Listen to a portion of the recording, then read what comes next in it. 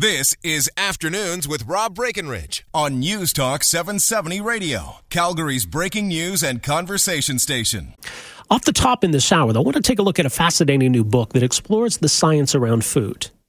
And as a society, we really seem obsessed with food. I remember hearing the term foodies 10 or 20 years ago. But there's a lot of science that goes into how we perceive the quality of food, how food tastes, more than we realize. Maybe this is relevant to the discussion we had just recently about tipping.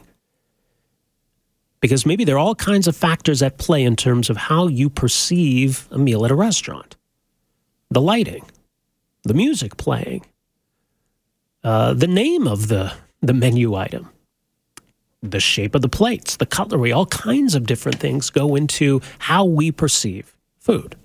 And it's the topic explored in a new book. It's called Gastrophysics, The New Science of Eating. Joining us on the line is the author of this book. His name is Charles Spence. He's an experimental psychologist at the University of Oxford. Charles, so great to have you with us here. Welcome to the program. Thank you. Aside from it being the title of your book, let me ask you first, what is gastrophysics? So it's kind of a new approach to thinking about food and what makes food taste good, memorable, what biases the choices we make.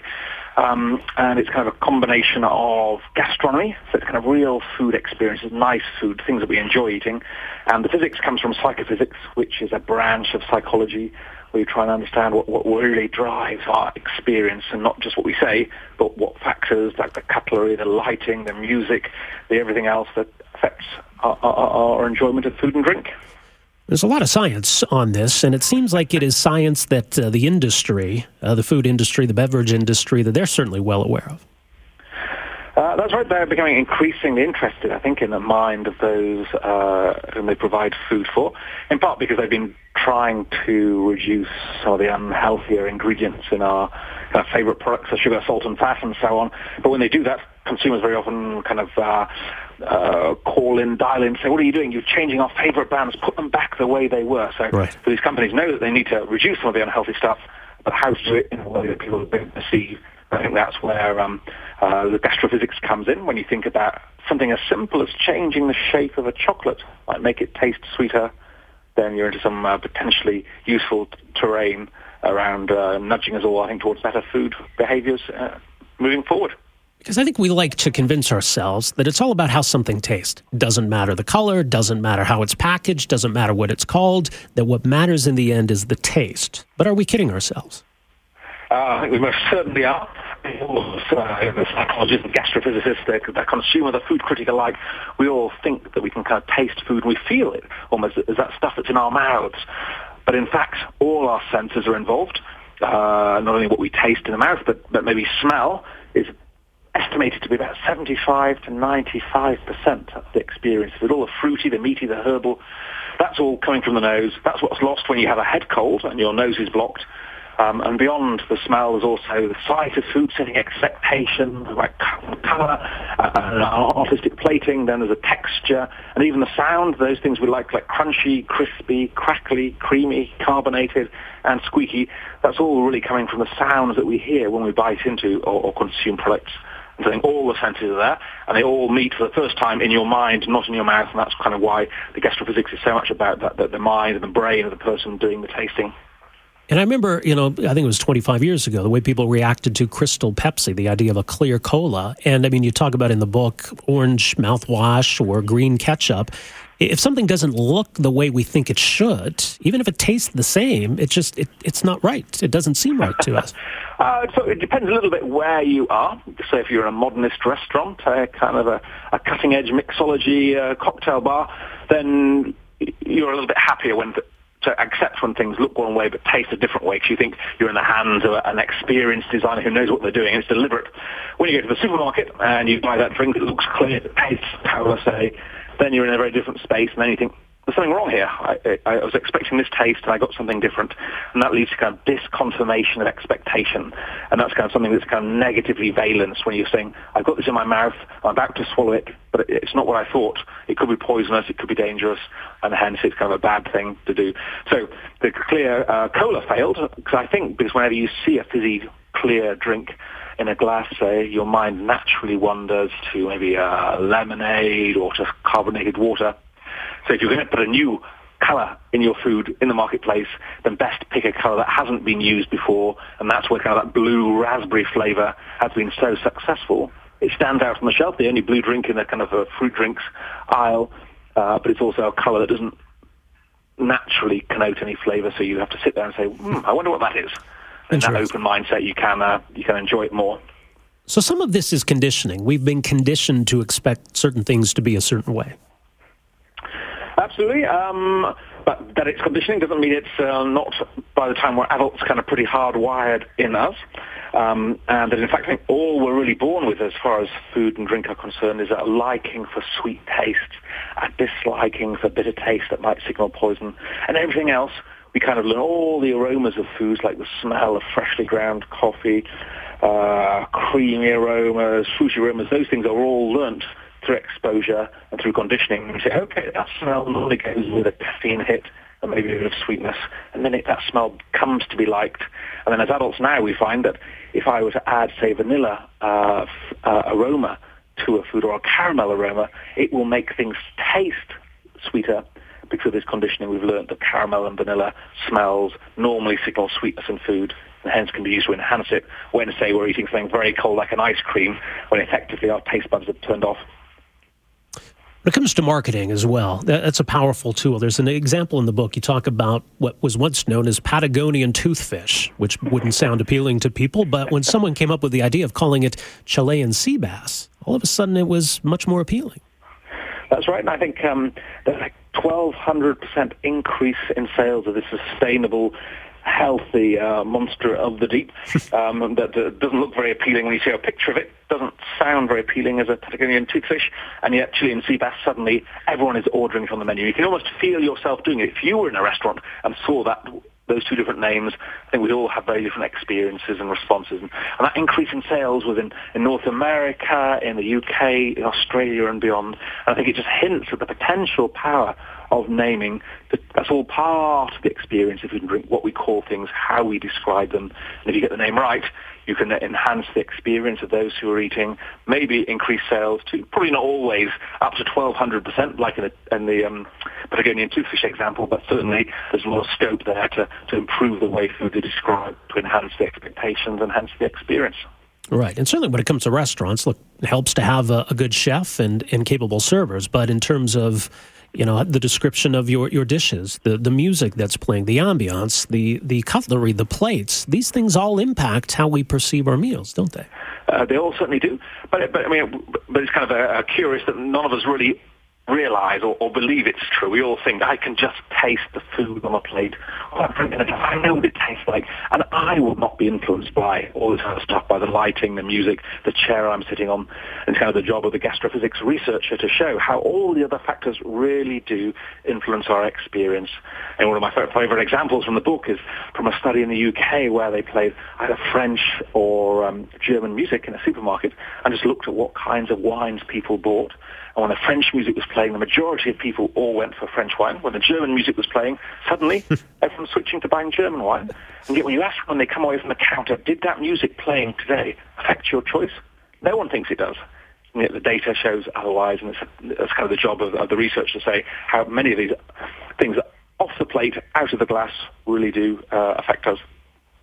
Right, and smell is logical. I think we all understand. I mean, when we smell something good, our mouth starts to water. But the connection between hearing and taste, that seems counterintuitive. Indeed. Well, on the one hand, I guess we all know that we like crispy, crunchy, crackly. That's what we kind of drives us towards snack foods. But often we think of that as that's what foods feel like, or their texture in the mouth. But to the extent that we don't really have touch receptors in our teeth, really a lot of that information is coming from the sounds we hear as we bite into foods. So that sort of makes sense, but when you go one stage further and you start talking about sonic seasoning, which is a really kind of exciting new area where you can deliberately pick pieces of music that have certain properties. Pieces of music that have lots of tinkling piano in them will probably make your food taste just that bit sweeter. If I pick something with very low-pitched or brassy instruments, a deep baritone voice singing, that will bring out bitterness in foods. This, as you say, is unintuitive, but there's more and more research in it, and there are chefs, there are composers, there are gastrophysicists all getting very excited about this whole new way of kind of connecting the senses and doing so to hopefully, if I play sweet music, maybe I can reduce a little bit the sugar in the foods that I serve without changing the experience of the consumer. And that's a very powerful idea that some cafes and restaurants are already starting to take up. Well, and I think you hint on why this is really important because, we talk so much these days about how much we eat and what our eating habits are. And if we can understand how things like how many people we're eating with or the size of our plates and how these things impact our eating habits and how much we eat, that's really powerful information. Indeed. And while many of the examples in the book come from kind of fancy restaurants and high-end modernist cuisine, the real hope is that by sort of sharing the insights that are coming out from the research, there are things that any one of us can use, be it at home, to nudge us towards maybe better eating. So as you mentioned, something as simple as serving yourself from a smaller plate or from a smaller bowl can help trick your brain into thinking you're eating more. Something as simple as if you're going to have some snack food, some crisps, some biscuits, some chocolate, some popcorn, and put it on a red plate or serve it in a red bowl. That will probably result in you eating a little bit less. And wherever you can, you kind of concentrate on the sensations of turn the TV off and really sort of sniff and inhale the aromas of the foods you're eating, because that's one of the key triggers that our brain uses to know when it's full, to how many food sensations we've had. And that's why TV is so that it distracts us from our eating and leads very often to people eating as much as a third more than they would without that kind of distraction around. What do you think about the impact of technology? I mean, one example that comes to mind in how we perceive food is the idea of lab-grown meat, for example. Mm-hmm. Or you talk about in the book the idea of robot chefs, for example. How are we going to process all of that? I think there are changes afoot. And maybe most of us were brought up with this kind of notion you don't mix food and technology, keep them separate. You don't spill your drink over your keyboard. Just keep these things apart. There's food and the technology. They're both wonderful, but they're not related. And that's all being challenged these days as technology is brought to the table. We see it at one end with those sort of top chefs out there who are starting to get rid of their plates and actually serve their dishes from on top of a tablet, so that they can change the color, they can tell stories about the food from the screen of the tablet underneath the food. We see all that amazing technology in most of our pockets, the mobile phones, the smartphones. That's amazing technology, and could we use that in some way to enhance the experience of food? This is all possible. I think it's coming. When it comes to 3D printed food, that's something that's got technology and food. There's a lot of hype and a lot of talk about that, but I'm not so convinced that we'll all be having a 3D printer to print out our dinners anytime soon. And you mentioned the robot chefs. That's a really interesting one for me, because the price of robot chefs, robot cocktail makers, is coming down year on year.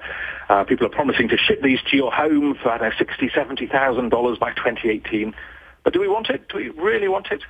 Or is there something about the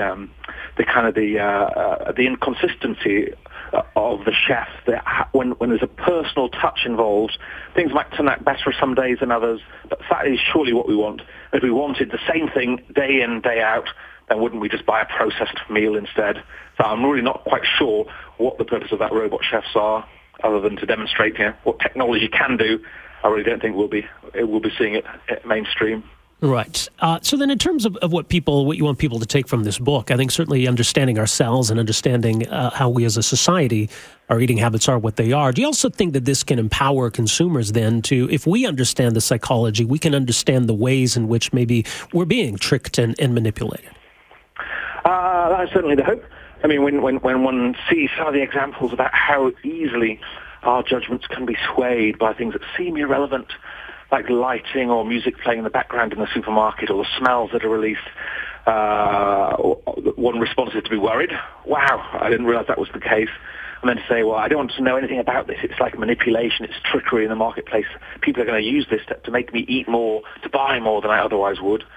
But I think that's not really the way forward. It's to understand what the science shows, the factors that really do bias our choices and our perception, and then hopefully use those insights in order to get us all into better places, to understand how the environment affects us, to really start to worry when we see all that food porn on television, what it's doing to our waistlines, when we go into hotels or petrol stations and our noses are assaulted by the smells of muffins and coffee and stuff. Is that something we should worry about? Because it's biasing our behavior, I think so.